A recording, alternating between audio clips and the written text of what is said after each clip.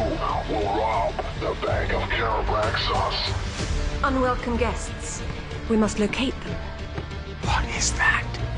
I don't know. Hate not knowing. We're actually gonna do it. Rob the bank. Picture the thing you want most in the universe. Decide how badly you want it.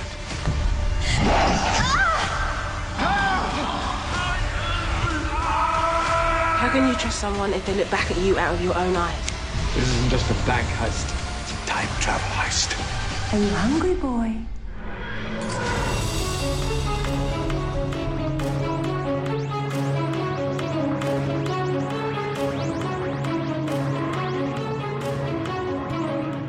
The Discussing Network presents Discussing Who, a Doctor Who podcast. I am Kyle Jones, and I actually remember that I said welcome back Lee Shackelford first last time, so I'm remembering that I need to say first, welcome back Clarence Brown. Mr. Brown, how are you? I am doing well. Glad to be back with you guys to talk about some more Doctor Who, man. Yes, indeed. And I get to say second this time, welcome back, Lee Shackelford. Howdy, guys. Howdy. I think as I listen back to our shows that I think that you've been saying howdy to me first pretty much routinely. So if you're going to... I have broken the time continuum. It just seems that way. Anyway, you're stuck in a mode. Anyway, but yeah, I'll be honest with you and everybody else. I sat down here to record and I was not feeling it. You know, I just not in the mood, and talking with you guys for a while before we hit record, and I feel great. So, you know, let's do this thing. Let's do it. Let's do it. Well, you know what? I have something that I want to bring up before we get into our review of Time Heist. But before I do that, Lee, you had something that you wanted to bring up, but there is also something that you like to tell people who are listening. So why don't you bring up your topic and tell that in one go? I love it. Yeah. Go for it. Well, you know, folks listening, if you've listened to us many, many times, or if this is your first time hearing Discussing Who, we're aware that there's lots of other things you could be doing, but here you are. So thank you. Thank you for spending time with us. It is, as we record this, it is March 22nd, and a lot of nerd fandom has been celebrating the 91st birthday of William Shatner, who was, for those who don't know, the star of a different science fiction franchise. But Denny Crane. Yeah, yes, that's right. Boston Legal was the show, or perhaps T.J. Hooker. But yeah, hale and hearty at 91. He has, as another of my friends observed on Facebook today, lived long and prospered. So, but for Doctor Who wise, and by complete coincidence, it is also the birthday, or I have to say birth anniversary, of the late Mary Tam, who was the Doctor's companion, I guess, Romana, a.k.a. Fred. She was taken from us all too soon. She was, in fact, the age I am now, but it was the cancer that got her. But lovely Mary Tam was Romana for quite a while there in the late 70s, right?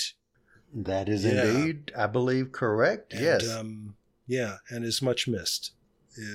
I would say to anybody who hasn't watched Classic Who, look for the Fourth Doctor and Romana 1 stories, and I think you're in for a treat.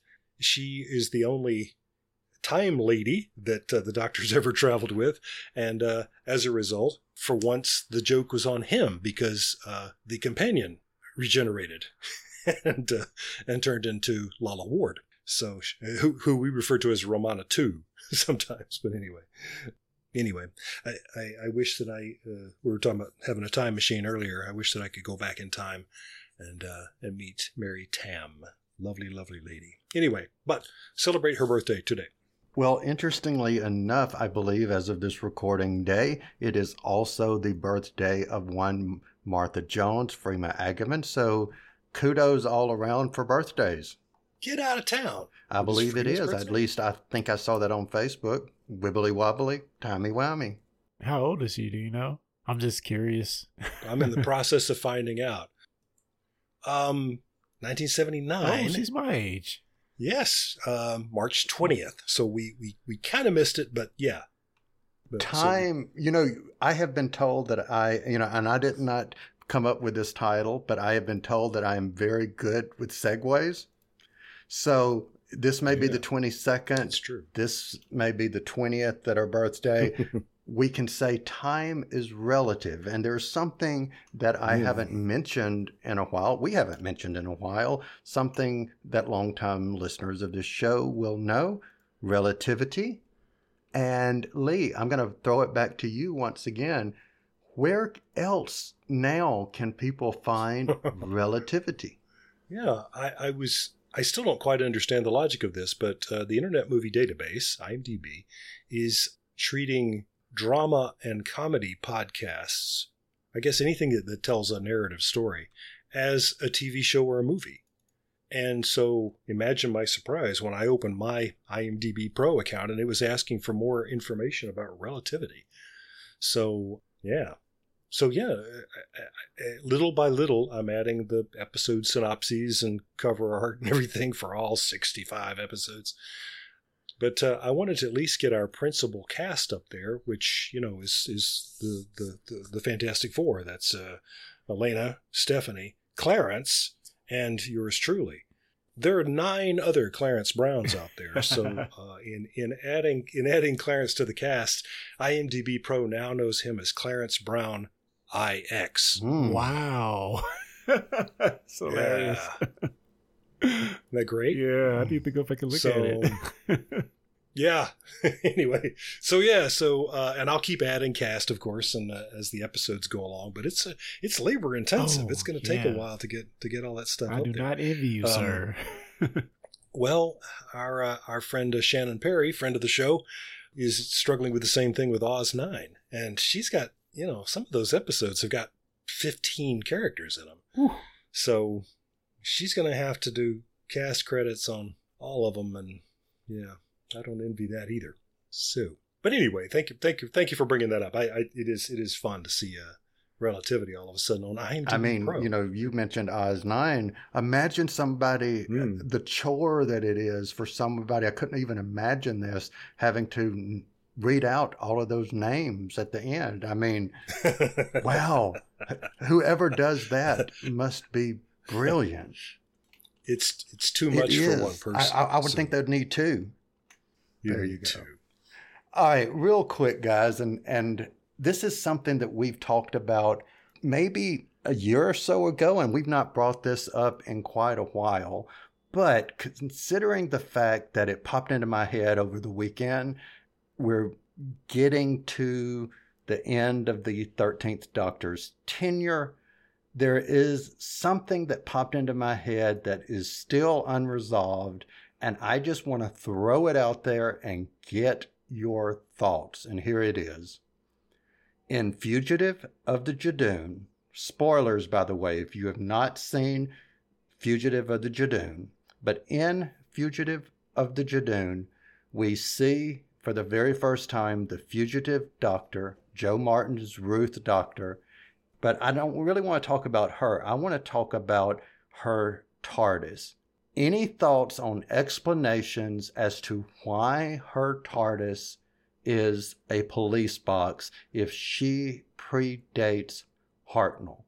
Clarence, I know I'm putting you on the spot, but just off the top of your head, what say ye?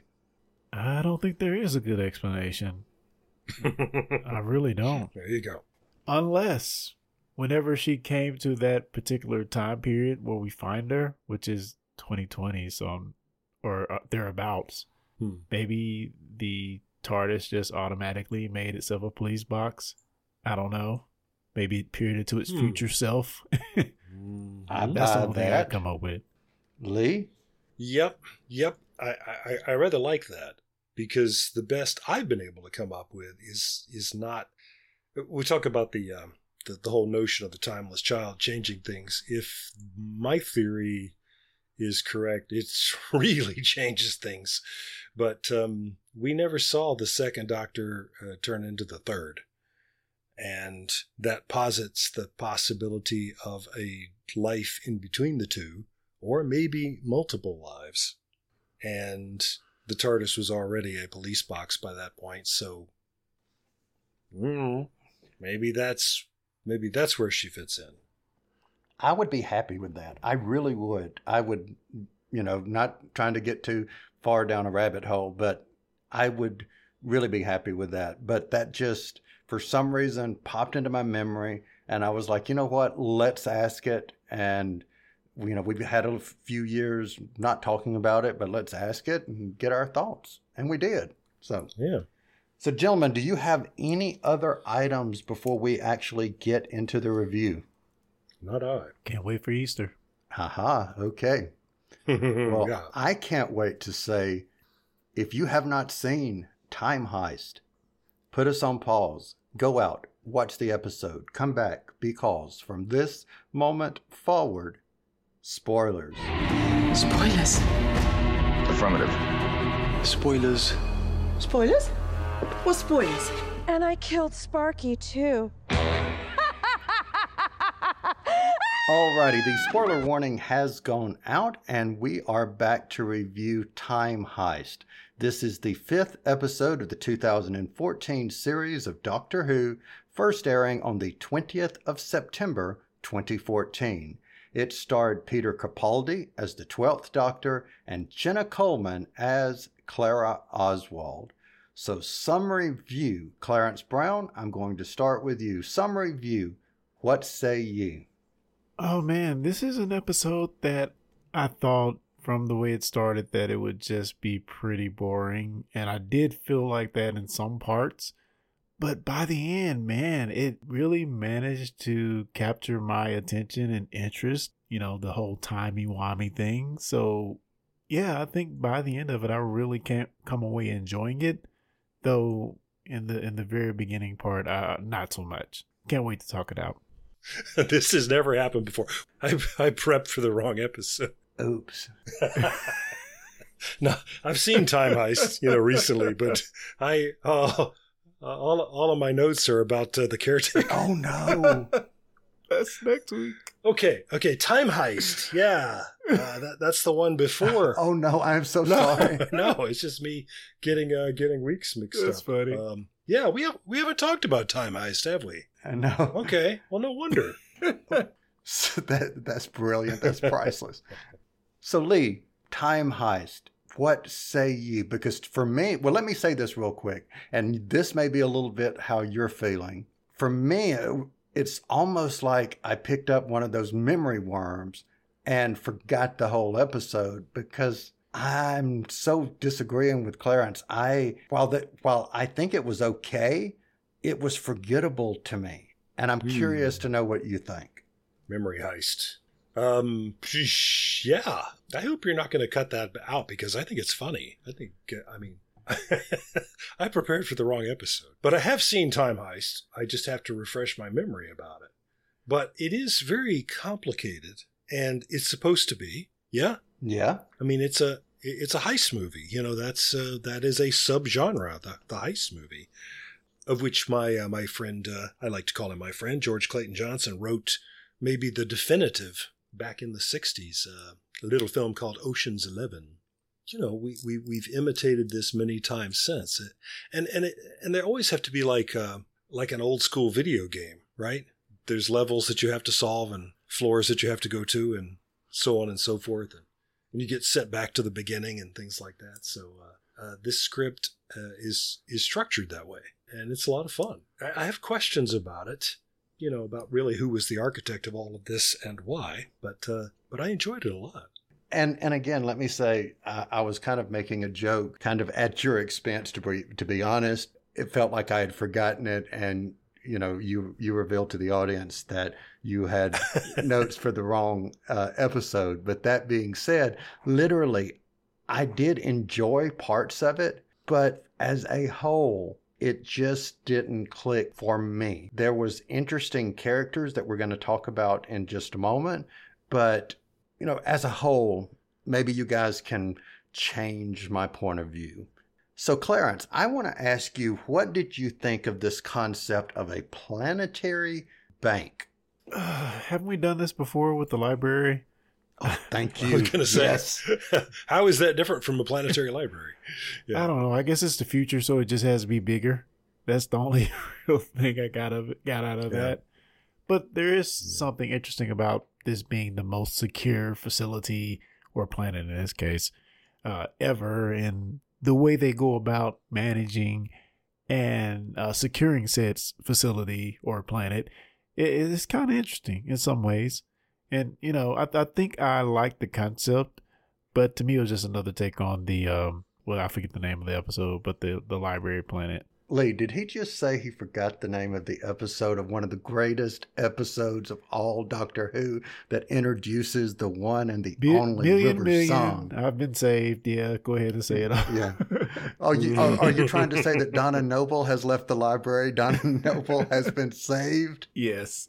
Thank you. I think so. All right. So, Lee, what did you think of the, I was about to say library, the planetary bank, and then also the teller? I want to transition to talk about the teller. So what did you think of the bank and then about the teller? I had forgotten that was called a teller. He's the bank teller. That's hilarious. Okay. Yeah, totally missed that. How many times have we seen, speaking of the planet-sized whatever, how many times have we seen this thing where what the big angry creature actually wants is to be with their own kind? We've never seen that before, have we? Not on Doctor Who, no. I'll tell you the last time we saw it. Hyde. Yeah. And when we were reviewing Hyde, I said, how many times have we seen this thing with So, whatever. Anyway, it's still fine, you know. It's a good solution to the problem, you know, and of course, you know, is true to life in a lot of ways. These things really happen. But a very interesting design, a very interesting creature design, and genuinely startling in its appearance, you know. Well, since we're talking about the teller, and then Clarence, I want to get your thoughts. And this is so like off the wall and makes no sense, and this is sci-fi and whatever and so forth. But the thing that just got me in the most way, again, this is sci-fi, but put some clothes on them at the end. Really? You know, you've got these big two creatures walking off into the sunset and they're naked. And I'm like, I don't want to see that. Yeah. I guess the way that read to me was that the outfit was it was a symbol of their entrapment, of their slavery. Good point. So, you know. First of all, Lee, don't feel bad because I didn't remember what they were called either. I just have written down telepathic sniffer dogs. Yeah. But I thought it was very interesting that they able to detect guilt. I find that is a pretty cool concept telepathically. And also, not only that, wipe minds once they find out that you've done something bad. So I found that kind of interesting. It did kind of, in my opinion, get less interesting as the episode went on because I was like just kind of tired of them by the end. Yeah. But yeah, interesting concept. I would say that on the face of it. All right. So Clarence, I want to ask you another question. The idea of the teller that someone has taken a sentient being, has taken it captive, and is using something that this being is or can do to torture other beings. So basically using this sentient being as a weapon. Does that sound familiar of something that we've seen recently? So I guess the writers from Star Trek Prodigy was watching this episode because they have a character called Zero that is basically the same thing for all intents and purposes. Which is cool, you know. And Lee, I think you will be able to attest to this, which is there are only so many stories in the universe and they're just all told different ways. Am I saying that right? Yeah, that's something people often say, and it's true. But it's a broad stroke, and so I think we can protest when something is a little too on the nose, you know. Yep. It's important that this character can't speak, and that reminds us of other things that we've seen too, of enslaved alien races who don't get any lines. Well, speaking of other people that did get lines, we've got Mrs. Delphox. And Lee, I want to get your idea of this person that is very put together and she's in control and all of this, and she's in charge of the bank. What were your thoughts on her? If you're putting an episode like this together, if you're the showrunner, if you're creators of the show, there's several ways you can go with that. This can be a big, imposing guy. This can be a crotchety old man. This can be a scary lady. Or it can be a foxy lady. And naturally, I approve of them going with foxy lady. Indeed. Because it suggests that maybe she's not what she appears to be. The way she's played, she's sly and manipulative. So you wonder what's up with that. But completely assured of her own power. So I think that's all very interesting. I agree with what Lee said, but in my opinion, she just wasn't... I don't know. I don't know if I buy, and I don't want to give too much away from the end of the episode, but I'm not sure I buy the change of heart by the end of this, and she's on her deathbed, which does that even make any sense? Because we find out she's a clone. Yeah, that just kind of puzzled me with the motivation of the character to, of course, have this timey-wimey thing of where she is reaching out to the doctor, during her last breaths to do this one good thing. I don't know if I get it. I don't get it. That's one of the things I really didn't like about the episode. What did you guys think of her being you just said she's a clone, and there have been very many Mrs. Delphoxes, and she basically is clone of a clone of a clone of a clone, all running the same bank together. And they chalk it up to the fact of this is a security thing because who do you trust more than yourself? Thoughts? Didn't they even say as much that she doesn't even trust her other clones? Didn't they say that? Yeah. Yeah, so I don't know. I don't know. All right, well then let's just move on to Sai and Sabra. And Sai is the gentleman with the implants in his head, basically the computer in his head. Sabra reminded me, I'll just go ahead and say it, Rogue of the X-Men, because she can't touch anybody because she's going to absorb them. So I'm like getting major Rogue of the X-Men vibes. So just let's pair these two together. Any thoughts on them as a pair? What were your thoughts? And Lee, I'll let you start. I guess I'm still watching this and thinking how this parallels to other heist movies and heist TV shows. And I was thinking that this is a nice variation because very often, I'm thinking about the Mission Impossible TV series, the original Mission Impossible, that every episode would turn on whatever the elaborate, behind the scenes thing that they're pulling was going on in that episode. You need the tech guy, you need the guy whose job is to be the one who can fix things, make things, remember things, whatever it is. And then there's the person who is the master of disguise. So you always have to have that person. And it can't be the same person. So, and I thought they just took that and raised it to a certain power, right? She's not just a master of disguise. She can literally turn into anybody that she comes into contact with. And this guy is not just the guy with the toolbox. He is the toolbox. I thought, so that's fun that this writer raised that to that power. I thought to myself that, man, these are some very interesting characters. I really love them both, to be honest. Sai being the augmented human and Cerber being the mutant human / shapeshifter. I really love them. It really made me think of, with our current season of Doctor Who, Bell and Vendor. I really come away with those characters not really having that much to hold on to. Oh, even though I thought they were kind of interesting, but to me, these characters here in this one episode, and maybe they come back, I don't know, I can't remember, but these two characters are so interesting to me. I kind of loved them just in this short time we had with them. Lee, you, and this is, Moffat's era, but you said something when we were in our RTD era, and I don't remember which episode was the particular one we were talking about, but I remember you saying that RTD had a great talent of taking an insignificant character, and I may be mincing your words here, but something to the effect of taking a incidental or a minor character and making them important Isn't that what you said? Exactly, yeah. But it's sort of like his philosophy seemed to be, why have minor characters who are just wallpaper? Why not make them interesting? Even if they're only on screen for 10 seconds, have them say or do something that is memorable. I love that. I'm sorry, but I just want to add on to that. Even when we get to what they are looking for within the heist, I thought both, I think Sai wanting something where he can get all his memories back, and Sabre wanting this thing that will allow her to to be normal, basically. I thought all of that even added more weight to their characters when we get to that point. So I just think they were well written.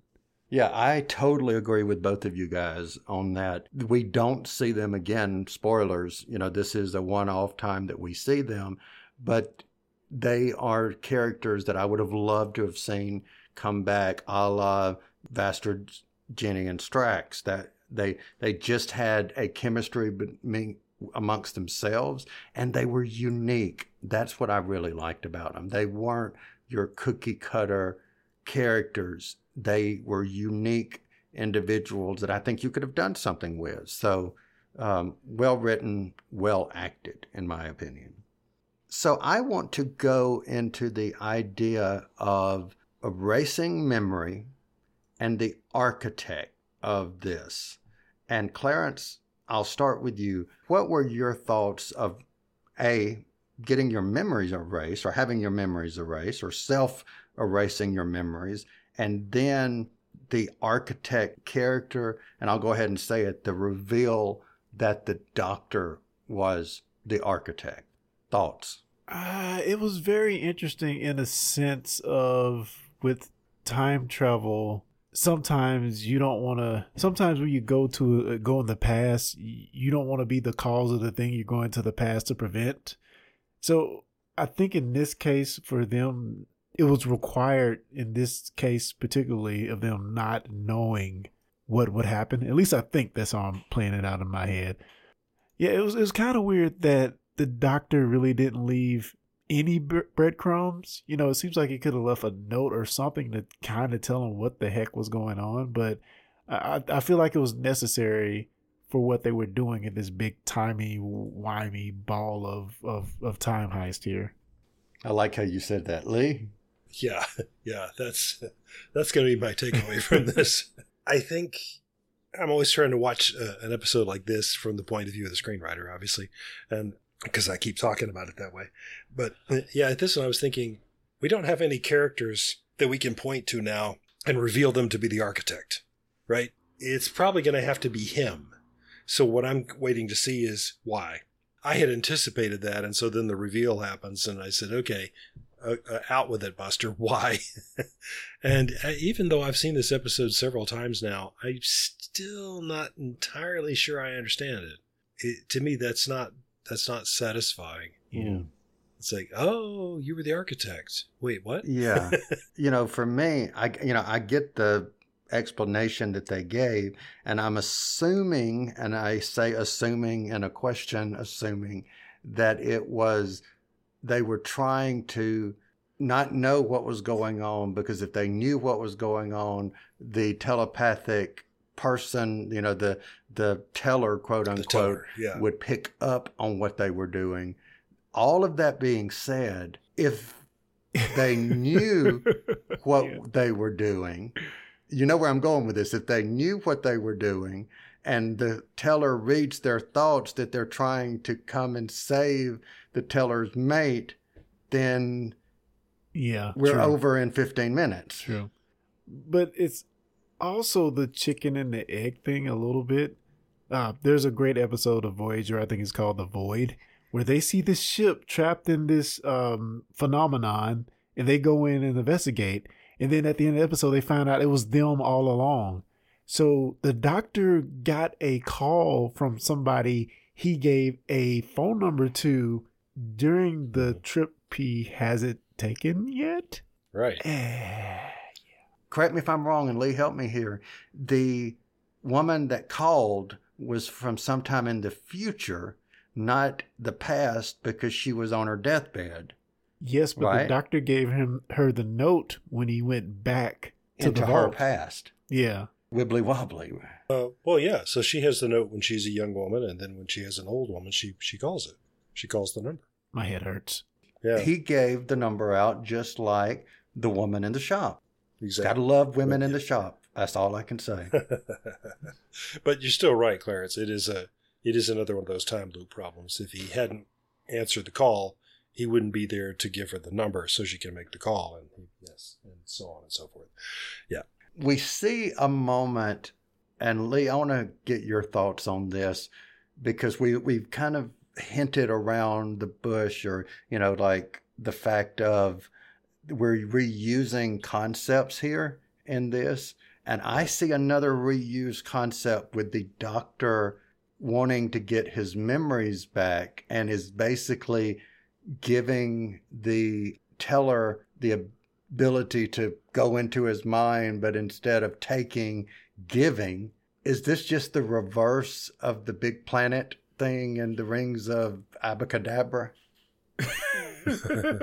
Yes it is. Thoughts about that? Well, now that you mention it, I now like Time Heist even less than I did before.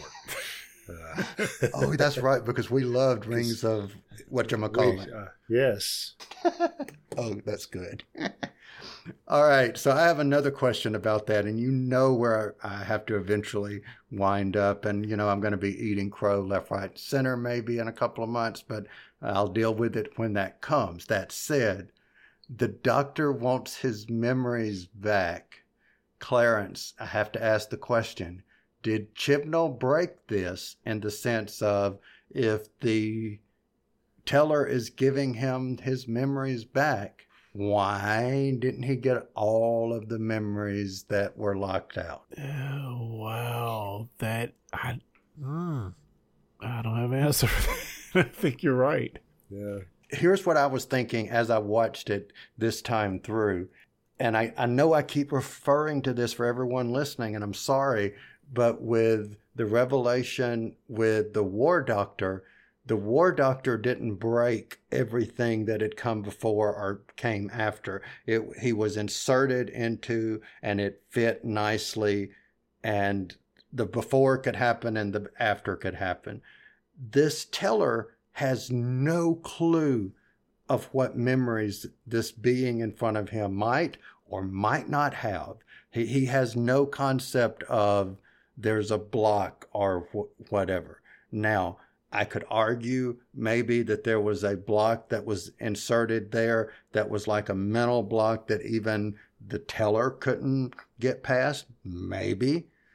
But it still begs the question of, does Chibnall break this concept? Or is this something that was broken because of why didn't he get all of his memories back? Who knows? Who knows? All right, well, gentlemen, I kid you not, that I have come to the end of my list of topics for this episode. That said, do either of you have anything else that you wanted to bring up about Time Heist? And if so, Lee, I'm going to start with you. Anything else that piqued your interest about Time Heist? Nope. I was impressed by some of the set pieces, and it kind of makes me wonder, did they build all of that? Because there have to be some locations here. I'd like to know more about that. Didn't you think? I mean, we went to a lot of different places in this episode. That's kind of unusual. So. Yep, indeed. Clarence, what about you? Yeah, I'll agree with Lee that the visuals were pretty good. The set pieces were excellent. The worm things came from Snowmen, right? Or are those in Classic as well? I think Snowmen was the first time we saw them. I think it's, yeah, I think it's Snowmen. All right, guys, let's get into our favorites. So, Lee, I'm going to start with you. Favorite quote. What say you? Oh, I love the doctor sort of giving himself to the teller. It's a funny speech for Peter Capaldi to get to say, that's it. There's so many memories in here. Feast on them. Tuck in. Big scarf, bow tie, bit embarrassing. What do you think of the new look? I was hoping for minimalism, but I think I came up with magician. That's nice. All right, awesome. Clara, favorite quote? I like the exchange at the beginning of the episode when Clara is getting ready for a date and the doctor is basically in her way. Or he asks, "Are you taller?" And she says, "Heels.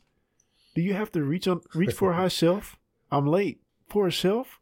So basically, the doctor's just clueless. Why is he so clueless when it comes to this? I don't know. I don't know. Yeah. So my favorite quote, Clarence, comes right along with what you just said, is when the doctor asks Clara, "Why is your face so colored in?"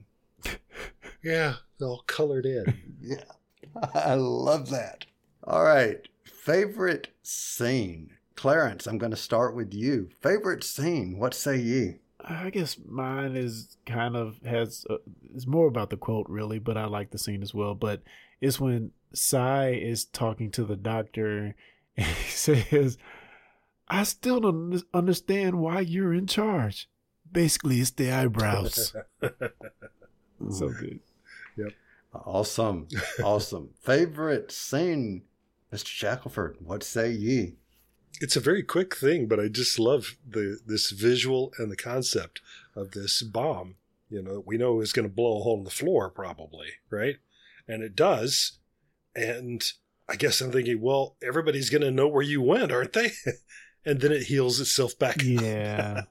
The floor. Yeah, it's a dimension bomb. Pretty cool. What a cool idea, and what a great visual. Yeah. Funny that you said, so good segue here. It could have been a bomb. It's not a bomb, but it could have been a bomb for my favorite scene. That said, was when Mrs. Delphox or Miss Delphox was going into the vault and she uses her breath to unlock the door. Yeah. I thought that was just brilliant. So anybody that would, use that is just cool. So, yeah, I love that. That was my favorite scene, was using your breath to unlock something. Awesome. So final rating, Clarence Brown. Mr. Brown, I'm going to start with you. Final rating. What say ye? I think I'm going to come in at about a 3.6. I didn't hate the episode. I didn't love it, but I agree with what you said at the very beginning, Kyle. It is kind of forgettable. Like, I didn't remember anything about this episode other than, it being some type of bank robbery thing, which I guess is the main plot, but it's very forgettable. Very forgettable.